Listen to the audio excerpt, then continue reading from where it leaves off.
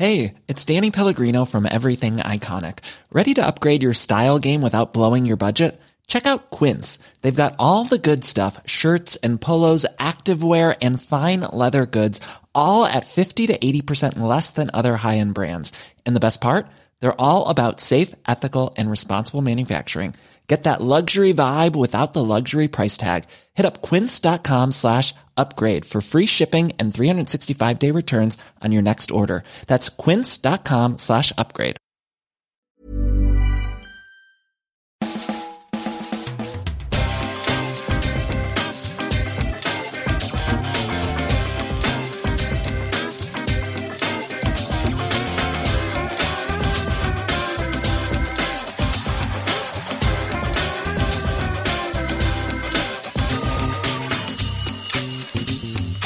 Hello and welcome to a brand new Arseblog Arsecast right here on arseblog.com. It is also the last Arsecast of this season. Can you believe it? Despite all the ups and downs, well, there weren't that many ups, in fairness, lots of downs, quite a few sidewayses, a number of backwards, and lots of diagonals which didn't quite get where they were supposed to be going.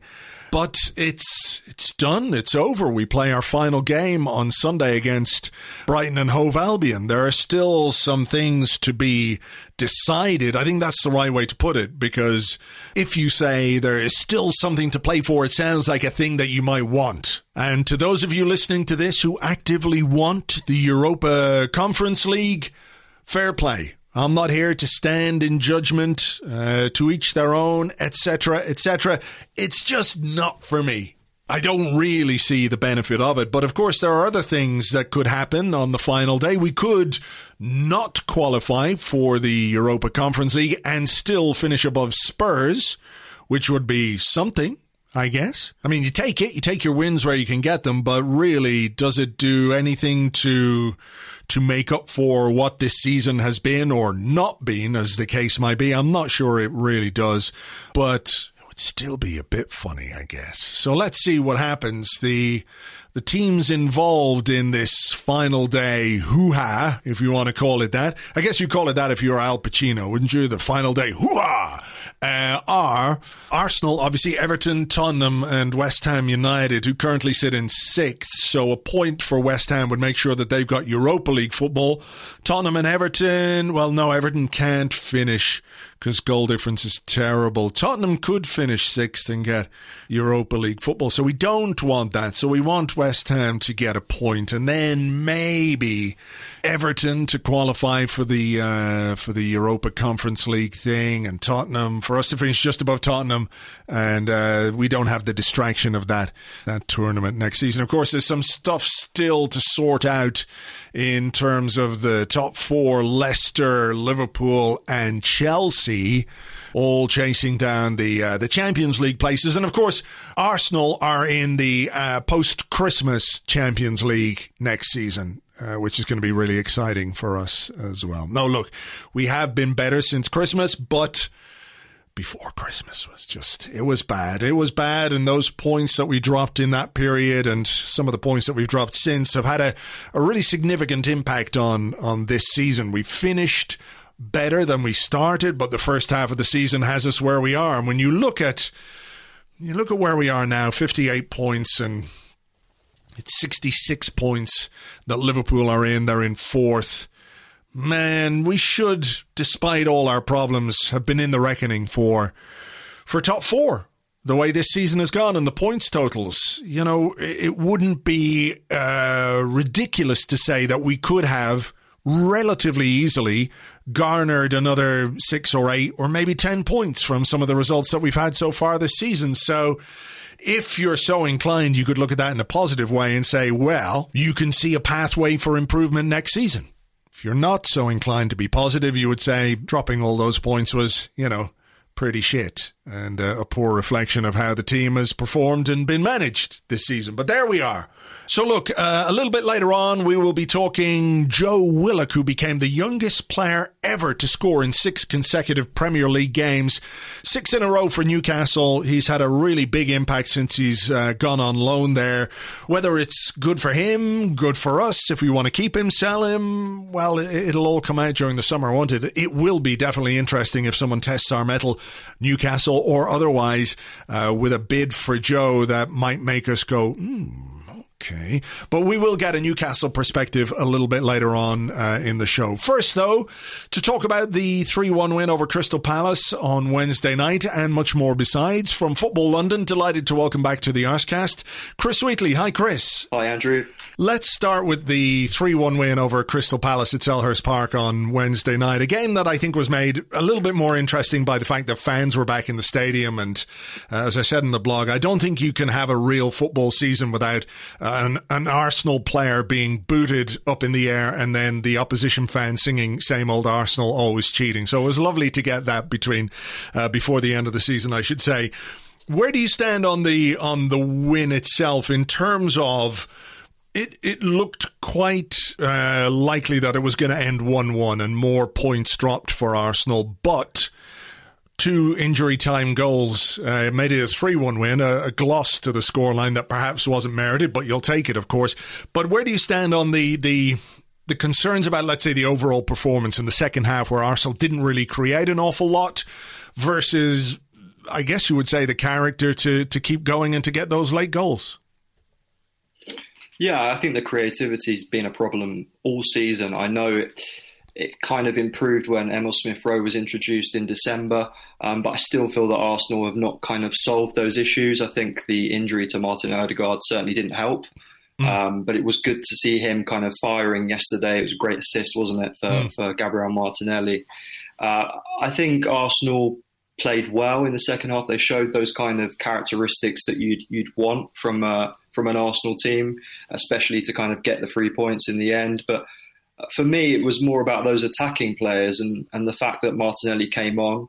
There's been such a clamour for him to start, hasn't there? And I think I was really happy to see him kind of come on and make a difference. But Nicola Pepe as well, like despite a lot of criticism from certain corners saying that he hasn't been consistent enough. You look at 9 goal involvements in 17 starts. I think it's not too bad, is it? Since I think December, January time, he's been doing well, Pepe. And I think it was a good win.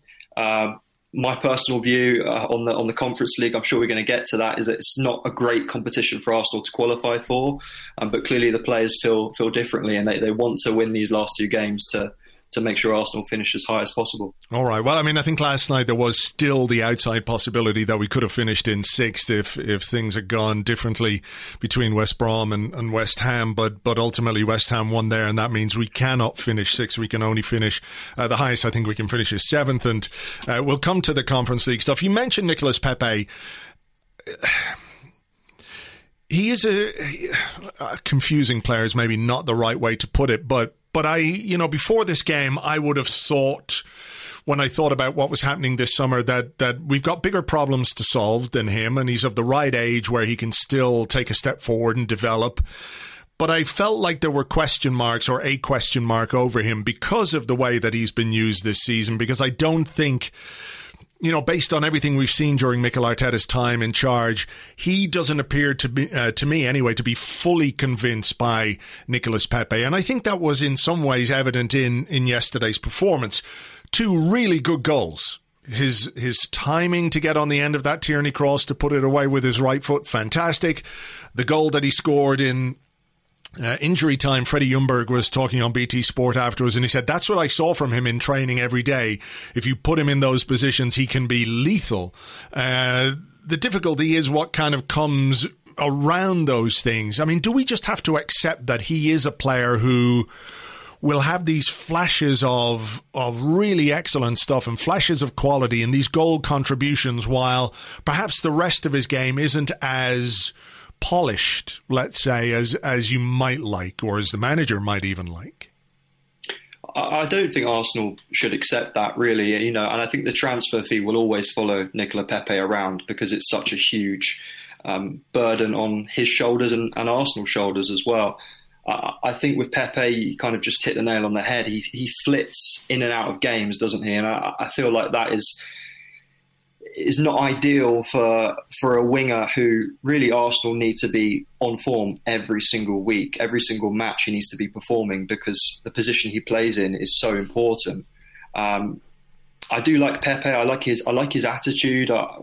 Judging from what Mikel Arteta said post-match, he mentioned that Nicola Pepe has been taking part in the kind of post-match reviews. Like, he's really interested in his performances and knowing where he can improve on. And I feel like that is maybe a difference from last season. We know that he was quite shy of confidence. And I think he's definitely improved in terms of confidence over the past few months. And that is just a natural thing that happens when you get more game time as well. Because, he wasn't playing as many games as he would have liked earlier on in the season and last season. But I agree. I feel like Mikel Arteta is not going to kind of let it slide if Pepe doesn't produce consistently over the next season or so. I feel like, that price tag is hanging over him. It's been talked about a lot, hasn't it? But I'm not sure how much longer Pepe will have at Arsenal after next season if he doesn't produce consistently. It's an interesting one. I think he's a really interesting player in this current team and in this setup. And when you think about what what the manager is doing, like, we don't create, as a team, Arsenal don't create enough. I think everybody would accept that. I'm sure that's an issue for Mikel Arteta and his coaching staff to think about. So you become a little bit more reliant than you would like to be on players who can produce moments of individual quality and individual brilliance. He is one of those. So it's this kind of weird thing where you're looking for the team to move in a different direction, to become more rounded, to be able to put pressure on opponents. I think that's one of the problems that we have, is a lot of possession, but not enough pressure on teams. They don't feel necessarily as under pressure as they should, given how much we have of the ball. And last night we needed some moments of individual brilliance rather than the weight of that pressure telling. And Pepe is somebody who fits into that category really well. Again, he just flits in and out of games for me, and it's frustrating. I do find watching him frustrating. I'm sure many fans would agree with that, because it feels like he turns it on and off in games. His performances really do fluctuate. There have been matches this season where he has really struggled. But the thing I do like about him is that he's a risk taker. And I think Arsenal need those kind of players in the team. I think Gabriel Martinelli is another example of a player who is willing to take risks in the final third to push the team forward. And Arsenal don't have too many of those players. So I guess when you're kind of considering and assessing Pepe's performances, you've got to take that into account, that some people may use the fact that he loses the ball or loses possession quite a lot in games, but that's because he takes risks. And maybe those risks won't always pay off. But in the long run, Arsenal do have a quality player on their hands. And I feel like he definitely has a lot more to deliver. And, his stats in the Europa League, he's arguably the best player in the Europa League this season. So I do feel like he has improved a lot. There's definitely more to come from him. But yeah, I think the pressure's going to be on next season for him to kind of up his game and up the goals and assists. Yeah, Martinelli's another one, obviously, who people have wanted to see a great deal more of this season than we have. And again, Mikel Arteta talked about how close he is and how he's pushing and fighting to be closer and closer to the team. And he talked a little bit about how, we have to understand where the boys are in this phase of their development, what they've done already this season and last season. He said, I know we want to play with 11 academy players under 20, et cetera, et cetera. So, I don't know that everybody wants that, but I think what they are keen to see is when some of the senior players don't produce and don't quite do what they're doing, that you give some of those minutes and those opportunities to a younger player like Martinelli. I thought his post-game interview was quite... look, I guess he's still learning English and all that kind of stuff, but, he wasn't giving much away when he was asked about, were you disappointed not to be involved? He just said, I'm here, I'm ready whenever Mikel needs me, played it very, very nicely, very straight bat. But how do you view the way Martinelli has been used this season? Do you feel like in some ways he's being held back a little bit deliberately? Can you think of other reasons why perhaps Mikel Arteta has been so reluctant to use him, even from a substitute's point of view? And I accept that, like, over the last few weeks, he certainly has been more involved. I mean, what do you think of the way this season has gone for Martinelli? Is it one of those that could inspire him, motivate him to do more next season, or is it one of those that he might think, well, what's going on here? Is this the right place for me? Yeah, well, you mentioned it with his post-match interview, Martinelli. The media training's clearly been paying off, hasn't it? And his English has improved a lot, to be fair, over the past few months. But in terms of his kind of lack of game time, it's a strange one. I didn't really get what Mikel Arteta was talking about last night in terms of the academy players and playing 11 academy players. I think Arsenal's kind of blend of youth and experience has been one of their strengths over the years. And clearly Arteta is getting really frustrated and annoyed with questions about Martinelli, because he gets asked about Martinelli in almost every press conference at the moment, especially when he doesn't start games. And, you know, there's a couple of reasons for that. The first is there's a huge clamour, as I said earlier, for the fans to want to see him play, because he's one of the most exciting players on the pitch. Why is he not playing? It's a strange one. The way Arteta talks about Martinelli is almost as if he's a kind of arrogant 17-year-old teenager, you know, who's got like a Lamborghini. It just needs to be more grounded. But Martinelli is the complete opposite of that. He, you know, from what I've heard on the training ground, he's a humble guy. He's really respectful to all of the Arsenal staff, hardworking, as we can see on the pitch, and he always gives everything. So it doesn't make too much sense as to why he doesn't get as many minutes as he could have, or he should have. And I feel like in every opportunity, or almost every opportunity he's been given, he's taken advantage of it. It's a difficult one to try and explain why, but maybe it's a kind of just power thing in terms of Arteta wants to kind of bed him into the team, doesn't want to give him loads of opportunities at once, wants to make him fight for his place in the team. But at the same time, you have to question someone like Pierre-Emerick Aubameyang, maybe not delivering as much as people would have liked this season. Certainly didn't do that well yesterday. I thought he was one of the players who really struggled, and he looked quite frustrated. He cut a kind of frustrated figure up front a couple of times when I think Kieran Tierney attempted a pass to him and he threw his hands up in the air. So clearly Aubameyang has had a frustrating and difficult season, but I feel like Martinelli is, again, he's another one of these players who is close. He's on the edge of the first team or starting games regularly, and I really do hope he gets more opportunities next season. If you're Aubameyang, let's say, put yourself in those fancy shoes and those shiny cars for a moment. And look, there are external issues that I think we have to acknowledge in terms of how his season has gone on the pitch and off the pitch, and with his health. He must be feeling more or less back to his, or something close to normal anyway, for him to be starting and playing 90 minutes anyway. How would you deal with leading the line in a team which doesn't really give you the ball in the positions that you need it to be in? Do you see both sides of this issue, where you can absolutely say Aubameyang has been disappointing and he has struggled at times this season, but the only opportunity we had in that second half was a kind of half chance that Aubameyang got at the back post? Maybe he could have headed it, maybe he could have dealt with it a little bit better, from a Callum Chambers cross which came in the 83rd minute.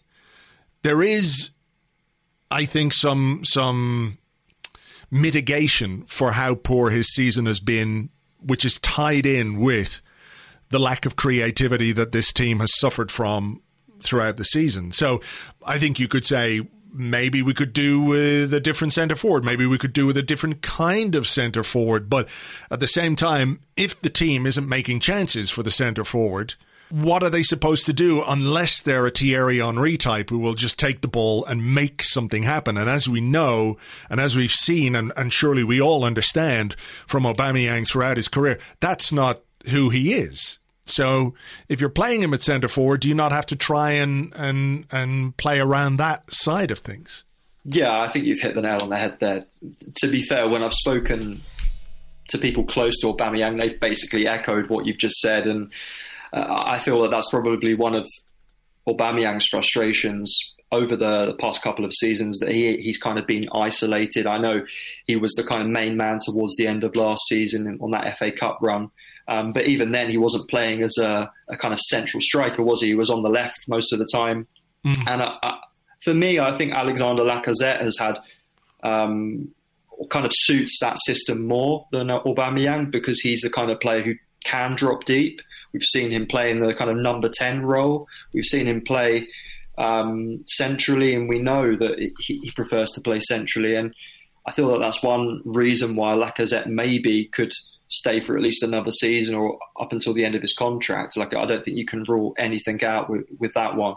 But yeah, like, I think there are kind of reasons why Aubameyang has struggled this season, and certainly no slight on him, especially after he single-handedly won Arsenal the FA Cup last season. So certainly doesn't deserve that much criticism. But yeah, it's a difficult formation, difficult system to play in. And I think Arteta has still not got his best 11, has he? We know that from the teams he's picked over the past few months. He has rarely had a settled back four, sometimes because of injuries, but most of the time because, you know, he's been changing players. You know, you look at someone like Cedric, he can't even get a game now.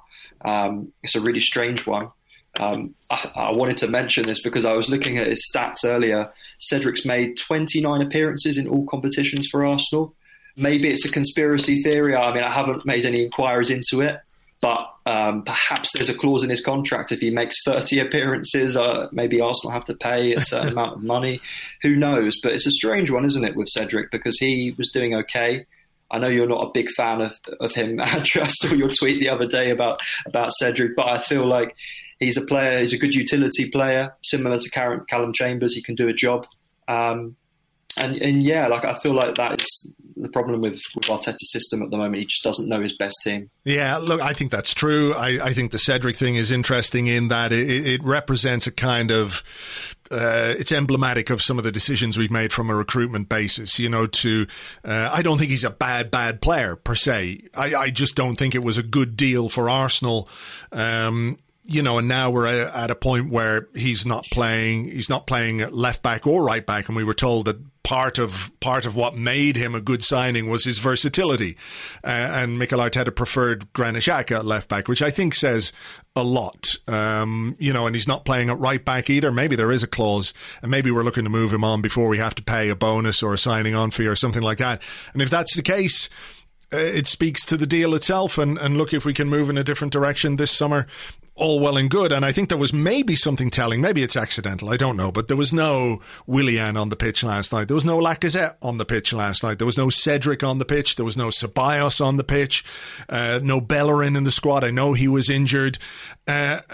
So maybe those things are, you know, accidental in some way, but maybe there's something telling about what's going on or what's going to be going on next season in terms of who's going to be around and who the manager feels he can count on. I don't think it's a case he doesn't think he can count on Lacazette because he's played him plenty this season. He is our leading scorer.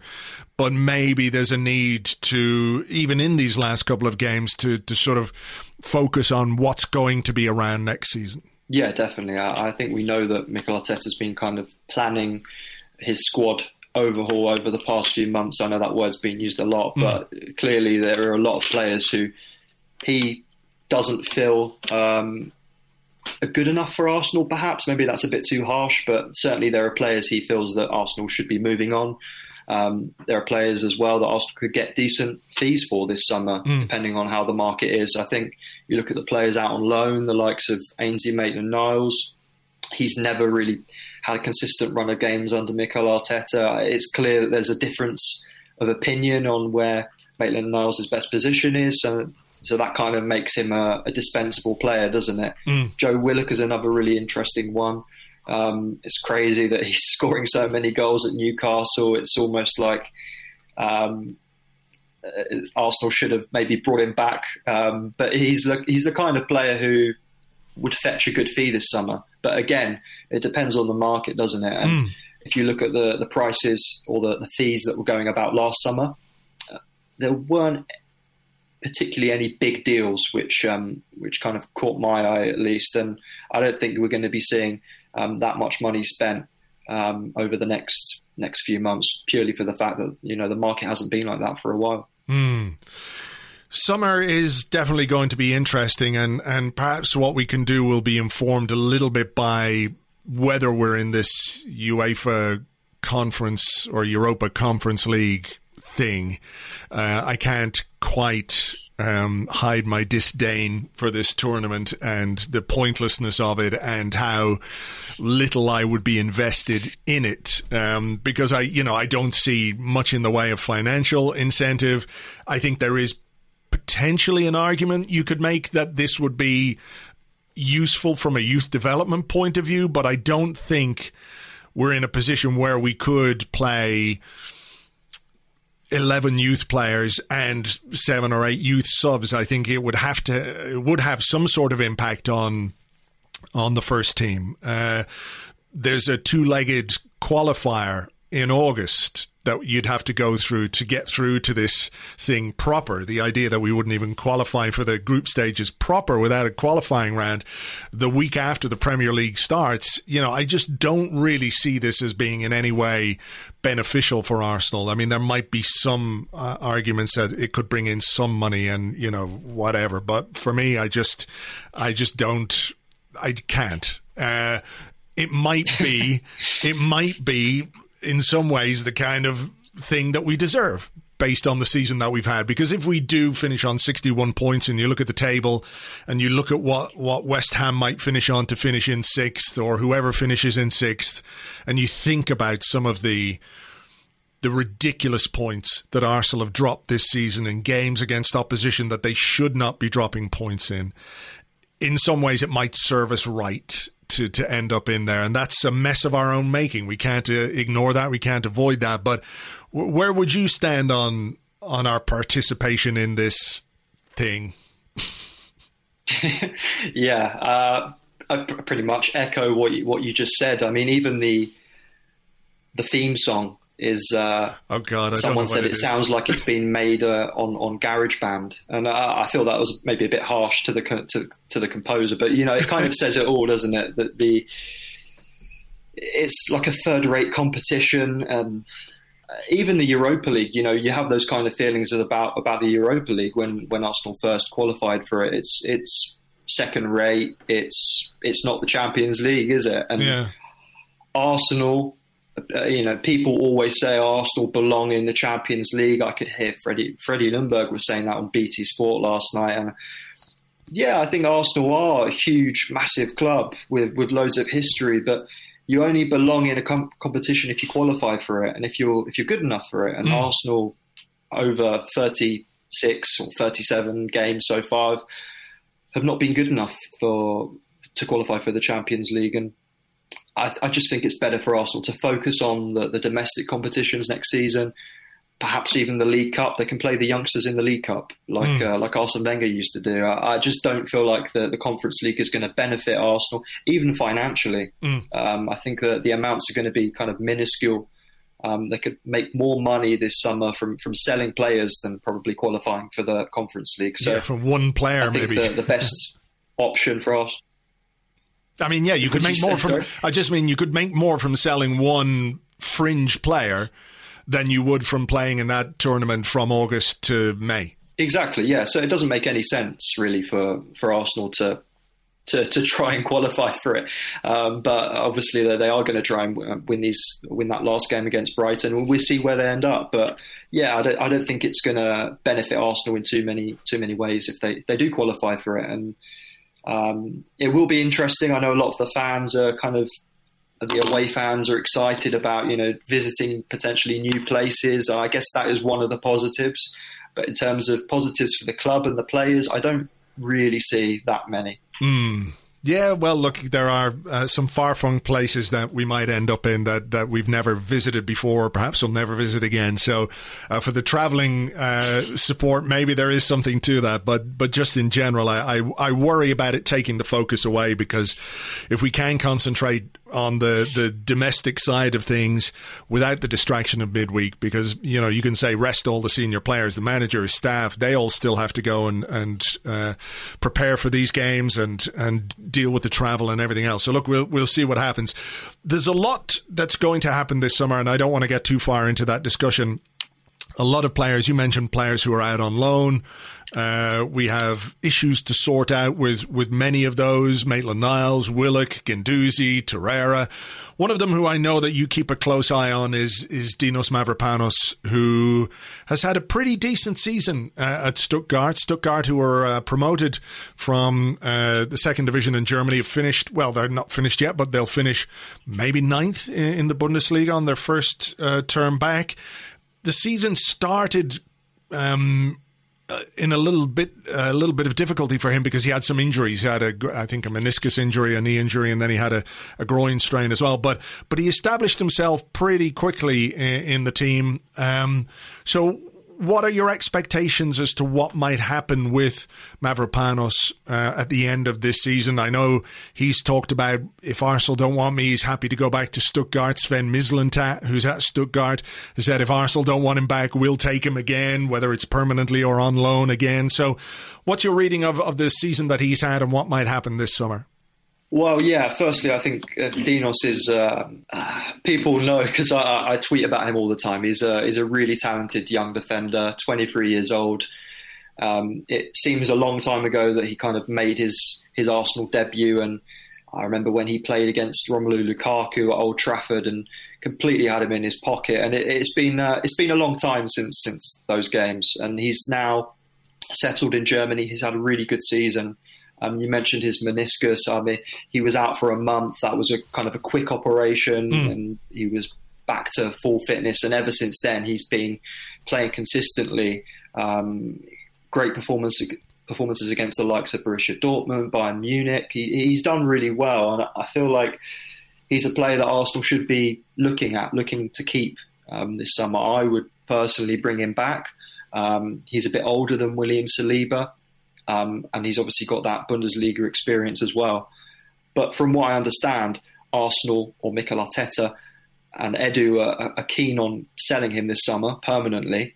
I've spoken to a lot of agents as well around the club, and they all kind of say the same thing, that Arsenal are having a fire sale. They're looking to get rid of everyone.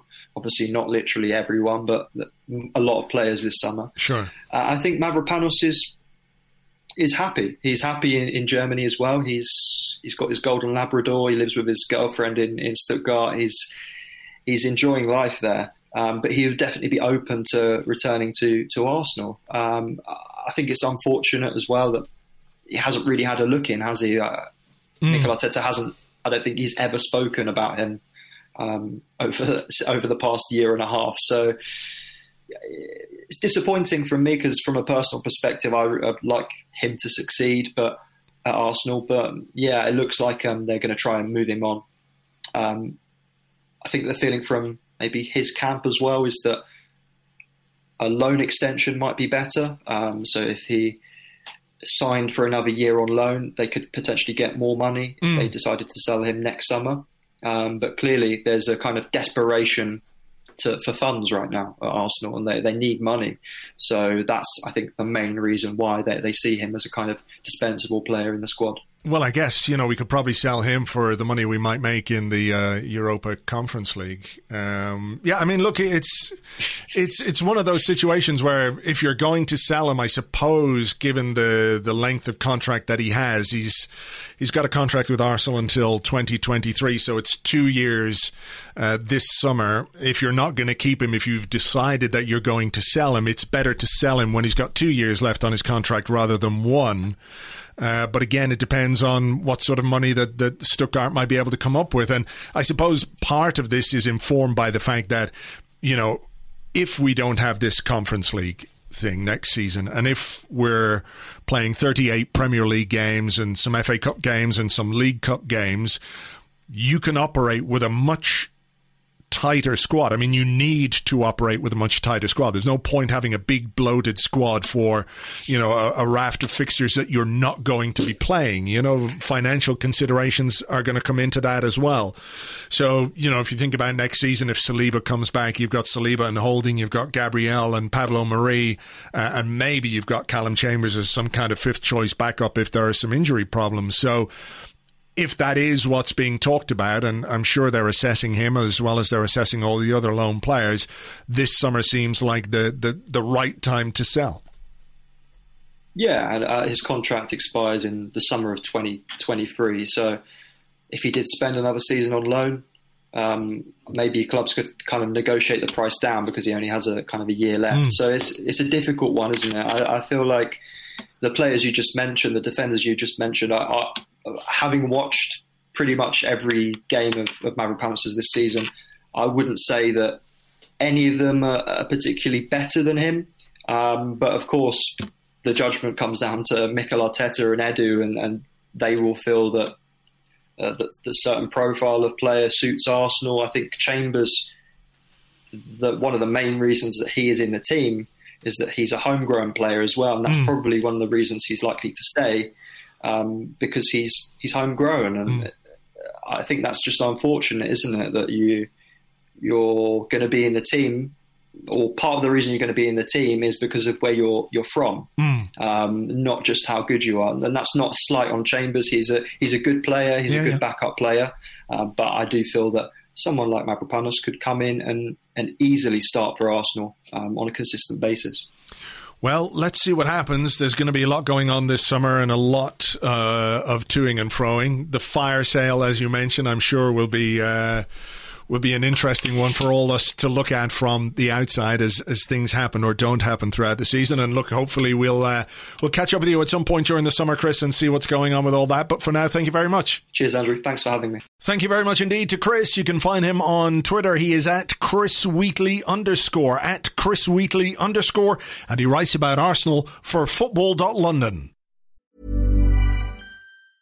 Hey, it's Danny Pellegrino from Everything Iconic. Ready to upgrade your style game without blowing your budget? Check out Quince. They've got all the good stuff, shirts and polos, activewear, and fine leather goods, all at 50 to 80% less than other high-end brands. And the best part? They're all about safe, ethical, and responsible manufacturing. Get that luxury vibe without the luxury price tag. Hit up quince.com/upgrade for free shipping and 365-day returns on your next order. That's quince.com/upgrade. Hold up. What was that? Boring. No flavor. That was as bad as those leftovers you ate all week. Keke Palmer here. And it's time to say hello to something fresh and guilt-free. Hello Fresh. Jazz up dinner with pecan-crusted chicken or garlic butter shrimp scampi. Now that's music to my mouth. Hello Fresh. Let's get this dinner party started. Discover all the delicious possibilities at HelloFresh.com. Now, Arsenal have had a number of players out on loan this season. First-team players, not just academy guys going out to get some development time, but players who were part of the first-team squad and for various reasons have gone elsewhere. Some of the moves have been okay, some not so okay, but the star of the show, if you want to call it that, has been Joe Willock, who, since his move to Newcastle in January, has really caught the eye. He scored on his debut against Southampton on the 6th of February, and in recent weeks has been scoring goal after goal after goal. As we said earlier, he's the youngest player to ever score 6 games in a row in the Premier League. He scored goals against Spurs, West Ham, Liverpool, Leicester, Man City, and Sheffield United. It means that he is in double figures for goals this season between what he scored for Newcastle and what he did for Arsenal in the Europa League. He scored 3 times for us in the group stages of the Europa League. I thought it might be interesting to get a little bit of Newcastle perspective on Joe and how he's done there and what might happen next with him. So joining me from the Newcastle United fanzine and podcast True Faith and from the board of the Newcastle United Supporters Trust, it's Alex Hurst. Hi, Alex. Hi, Andrew. Thanks for having me on. Not at all. I suppose first things first is, has Joe Willock exceeded the expectations you might have had for him before he arrived on loan? Yeah, very much so. I think a lot of Newcastle fans didn't know a lot about Joe Willock, even though he played a lot of games for Arsenal, as it turned out. I think the January transfer window was hugely underwhelming, considering the team were struggling as badly as they were. But he has been transformative, not just in a few games, but really for Newcastle's season.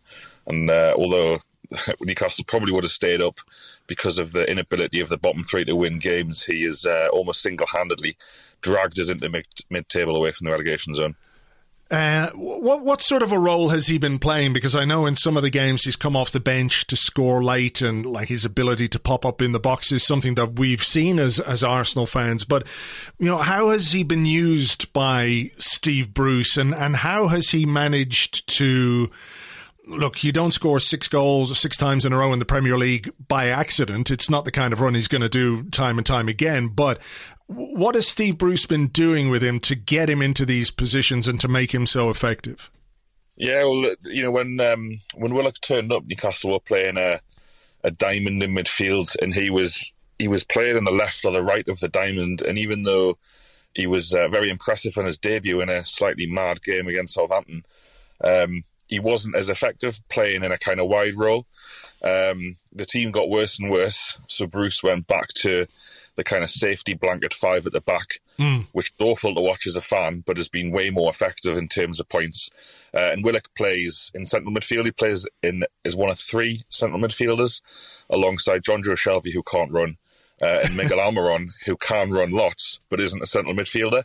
So Willock is basically the heart of the side that Steve Bruce talked about, and being the kind of player he wanted to build a side round. And it was strange to hear, considering he wasn't putting him in the team to start, even though most Newcastle fans at the time thought this kid's got to be playing, particularly compared to some of the other lads who were getting in front of him at the time, the likes of Jeff Hendrick, who's one of the worst players I've ever seen at this level.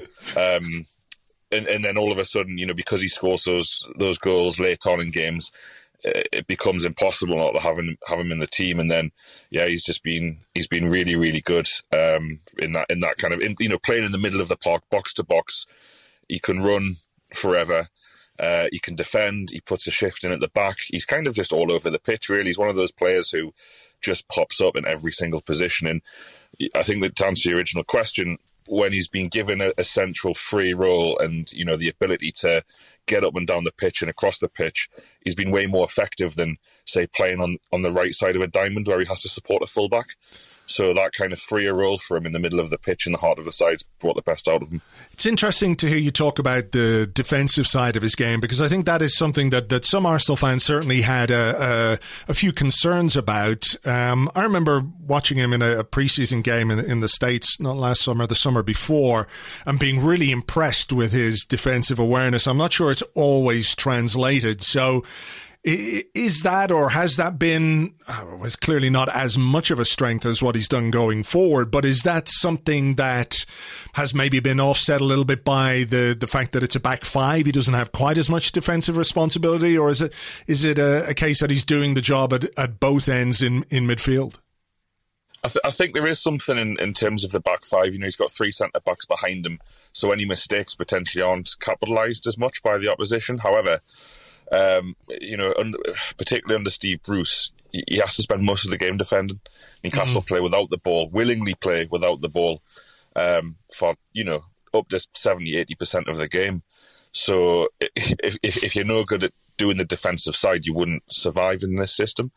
So it's been really impressive, and I suppose we've had players on loan before at Newcastle from other Premier League clubs. Not something I particularly enjoy as a fan, but the difference between Willock and maybe some of those other players we've had is just his willingness to graft and get on with it. And I'm sure it's the same at Arsenal, but you can go a long way at Newcastle by being a nice guy and by being vocal on social media and really immersing yourself in the fan culture. And he's done that. He's always willing to do interviews for the club's official channel. He's always been on social media on the club's official channel, recording videos, saying things. So he just seems like a really nice kid, and that's done him a lot of good. And the fact that he seems to have thrown himself into the team's struggle. So the team were really struggling, and he does interviews talking about not wanting to be near the relegation zone, talking up the team, saying that the team is better than where they are.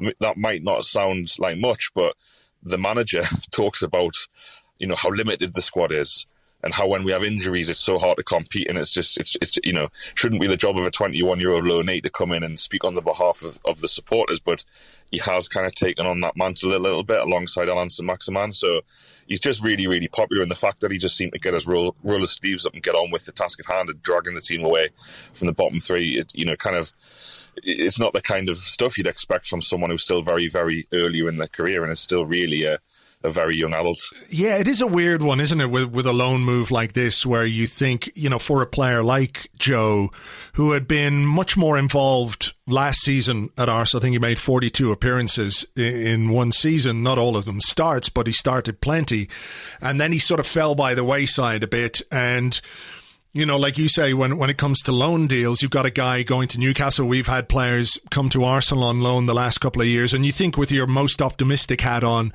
well, you know, they're going to come, they're going to love it, and they're going to want to stay.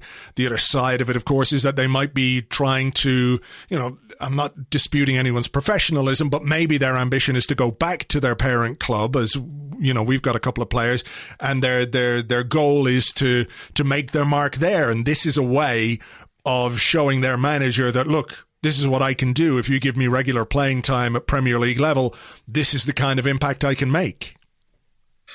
Yeah, and that is always the issue, isn't it? And that's the kind of flaws. You always want to be a club, and you've just reminded me that Arsenal have had to loan players as well. But you want to be the kind of club that doesn't need other clubs' players. Yeah. But such is modern football. You know, I think in terms of his future, I mean, you know, the reaction he got last night. I was at the game last night. You know, 10,000 fans there. You know, he was serenaded pretty much all game. Obviously, scored again, played really well again. In another really poor performance by the team overall.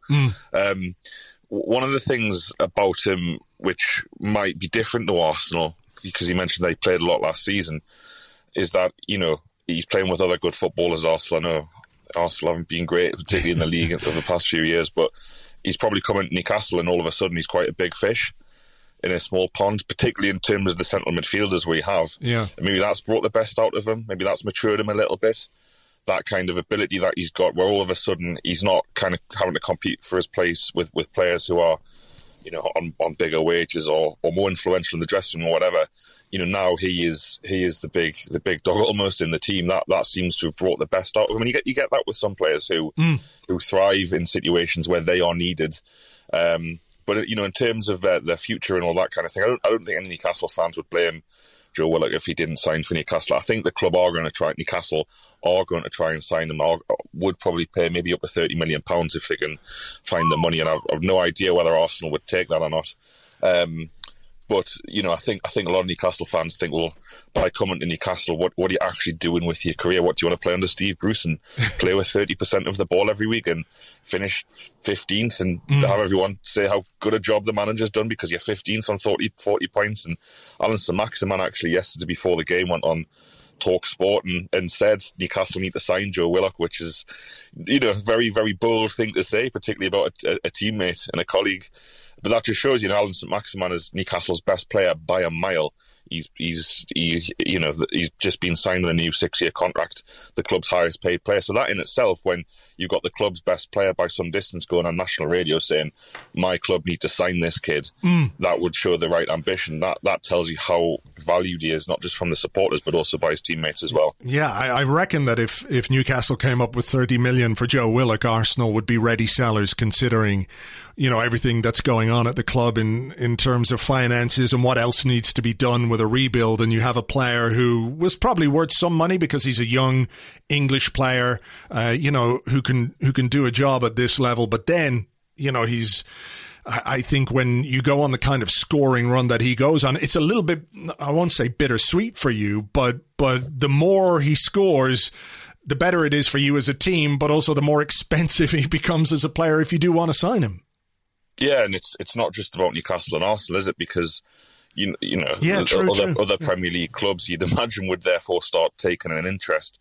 If you're Brendan Rodgers at Leicester City and you're looking for a central midfielder and you've got that kind of money to spend, if the player's going to choose between Champions League or Europa League, Leicester City and Newcastle, I know who I'd choose as a young player. So it does feel a little bit like that. The more we go and the better we get, or the better he gets, the more alerts other teams. But at Newcastle, everyone's always prepared for disappointment, particularly in the transfer market. The financial situation at the club, even though the club are one of the few who they release their annual accounts at the latest possible opportunity every single year. But we imagine that Newcastle won't be immune to the effects that nearly every other Premier League club, maybe apart from Manchester City and Chelsea, have felt from the pandemic. So whether they've got the money, whether the player would want to come, I don't know, but you are right that we've got one game left on Sunday against Fulham. What an opportunity for him to get the 7 in a row. He's already the youngest ever player in the Premier League to score in 6 games in a row. So I'm sure that's a huge motivation for him. And even if he's not at Newcastle next season, it would be a great way for him to sign off. Yeah, look, I have to say that one of the things that's always caught my eye about Joe is his ability to be in the right place at the right time and in the penalty area. He really does have this uncanny ability to know where the ball is dropping or to just attack certain situations. So yeah, it would be great for him to finish and make it 7 in a row. And we'll see obviously what happens in the summer. There's clearly, like you say, more than just Arsenal and Newcastle involved. Personally, I like him. I think we've got some problems at Arsenal in terms of midfielders who score goals, in that we don't really have any. So that would be some way of filling a gap that we might need to look at in the transfer market. But let's see, if Newcastle came with the right offer, I think Arsenal would probably sell given the financial situation. Just finally, you talked about finances and ownership and all that kind of stuff. And obviously, I think there are some not quite exact parallels, but certainly in terms of how fans are feeling about their owners at both Newcastle and Arsenal. How has this season been for you guys with that ongoing situation with Mike Ashley after what happened with the takeover, falling apart, et cetera, et cetera? Has it been, difficult to keep people, their chins up, if you like? Oh, definitely. It's been horrific. You've got obviously the pandemic and the fact that no one's been allowed to go to the game. But like you say, there's a large section of the fan base which believes that the Premier League is corrupt and Liverpool and Tottenham stopped our takeover. There's now a league. Mike Ashley is got 2 very high profile legal cases going on against the Premier League. It's never a good situation where your club is at war with the league. Newcastle are hopeless. Newcastle played Arsenal 3 times this season, didn't score. They're just a dreadful team. It's almost a miracle. It's a miracle that they've stayed up. Probably down to Joe Willock and a couple of other players, but the manager is absolutely loathed. It's just been a dreadful season. It's I think if there'd been fans in grounds, the manager would have gone months ago, because it would have been unsustainable watching those kind of performances. But, if we beat Fulham on Sunday, then it's back to, I think we'll get to 45 points, which in the Mike Ashley era, the club's only finished on more than that on 3 occasions, which is pretty brutal. Yeah. That'll be 14 seasons. So, yeah, it's been a dreadful season. I think a lot of fans have just thought, well, whatever happens this season, we're going to get taken over. But it's going to be another summer of all of that insecurity, like it's the same for you guys at the minute. It's just awful not knowing who your manager's going to be, not knowing who's going to run the club. It's impossible. The one thing I'll say for Steve Bruce is, I can't stand him as a manager or a man, is that it has been difficult for him doing his job in full knowledge that if his boss had his way, he would sell the club tomorrow and Steve Bruce would be out of a job. So it's difficult for him, and I don't think that's impacted on his managerial ability, because there isn't much ability to speak of at this level. But it's been a dreadful season overall, mate. Well, look, here's to things looking up. Maybe not between now and the end of this season, but for next season. Keep up the good work with the Supporters Trust, because I know those things are important, and we have them going on at Arsenal as well. And hopefully Joe can do it for you 7 in a row on Sunday. Thanks, Alex. Cheers, Andrew.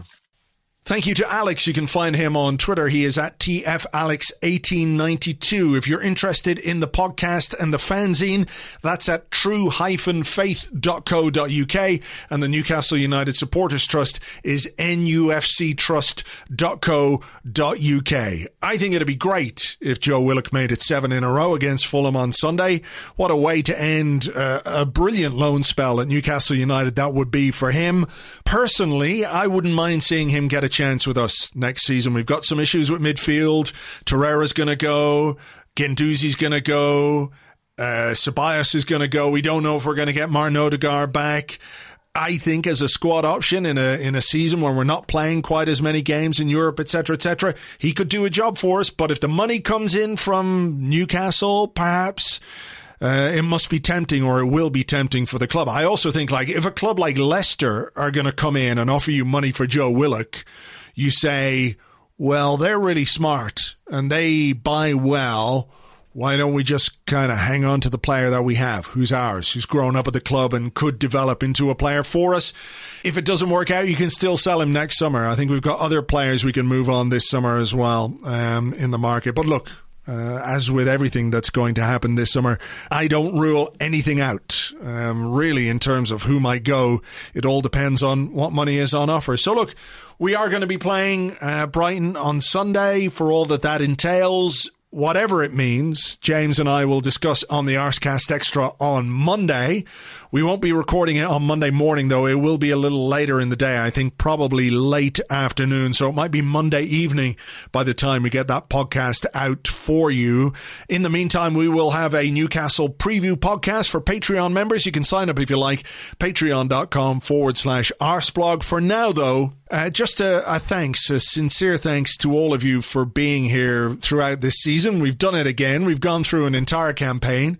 I know it has been a difficult one on the pitch and off the pitch, and I don't just mean for Arsenal. I mean for all of us. It's been a really weird, strange, surreal, unpleasant at times last 12 months or so. So to all of you out there who tune in every week, every episode, if it provided some distraction, some entertainment during this last year, regardless of what's happened with Arsenal this season, thank you very much. It means a great deal to me and to everybody here. I'm glad we can keep doing it. I'm glad to be doing it because it's helped keep me sane, I guess, in some ways, knowing that you guys are here and listening and waiting for the next episode. So, look, football, there's not much we can do about that. We can't control what happens. We can only react to it. But we can do our best for each other and continue to do our best for each other as much as possible. We can, as soon as we're able, consign this season to the depths of history, to the annals. That's with 2 N's, by the way, of history from an Arsenal perspective. And you know, in August, it'll all come around again and we can hopefully be optimistic about what lies ahead. So for now, have yourselves a great weekend. Here's to a successful weekend, that things work out for us exactly the way we want, whatever that might be. So until next time, a very sincere thanks. Take it easy, folks. Catch you on the next one. Cheers. Bye-bye.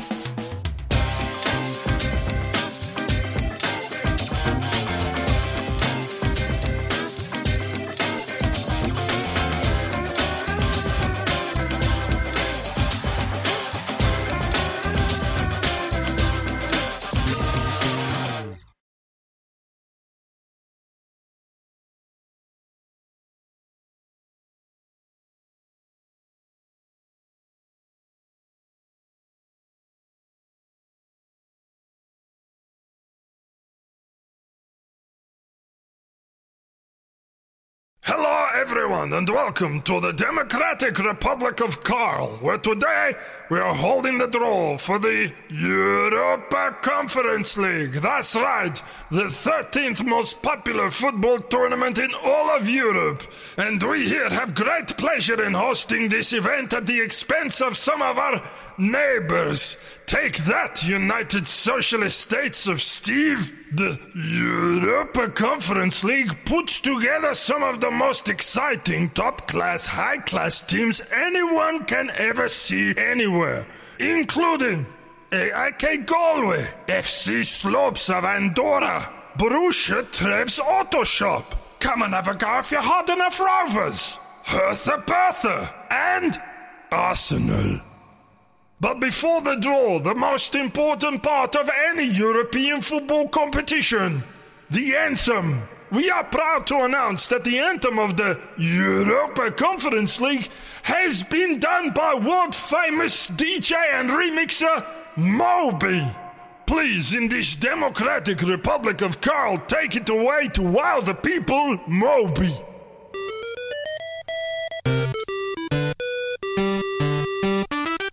UEFA Conference League. UEFA Conference League.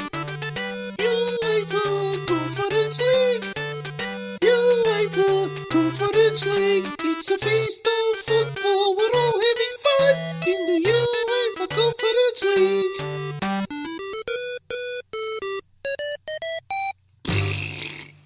Ladies and gentlemen, I must apologize. I am told he's not Moby, but Toby, who is, of course, idiot son of President Carl. Oh, no, I said it out loud. Well, that is the end for me. Time to seek asylum elsewhere. United Soviet States of Steve, I'm coming!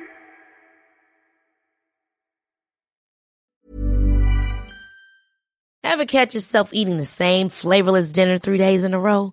Dreaming of something better? Well, HelloFresh is your guilt-free dream come true, baby. It's me, Keke Palmer.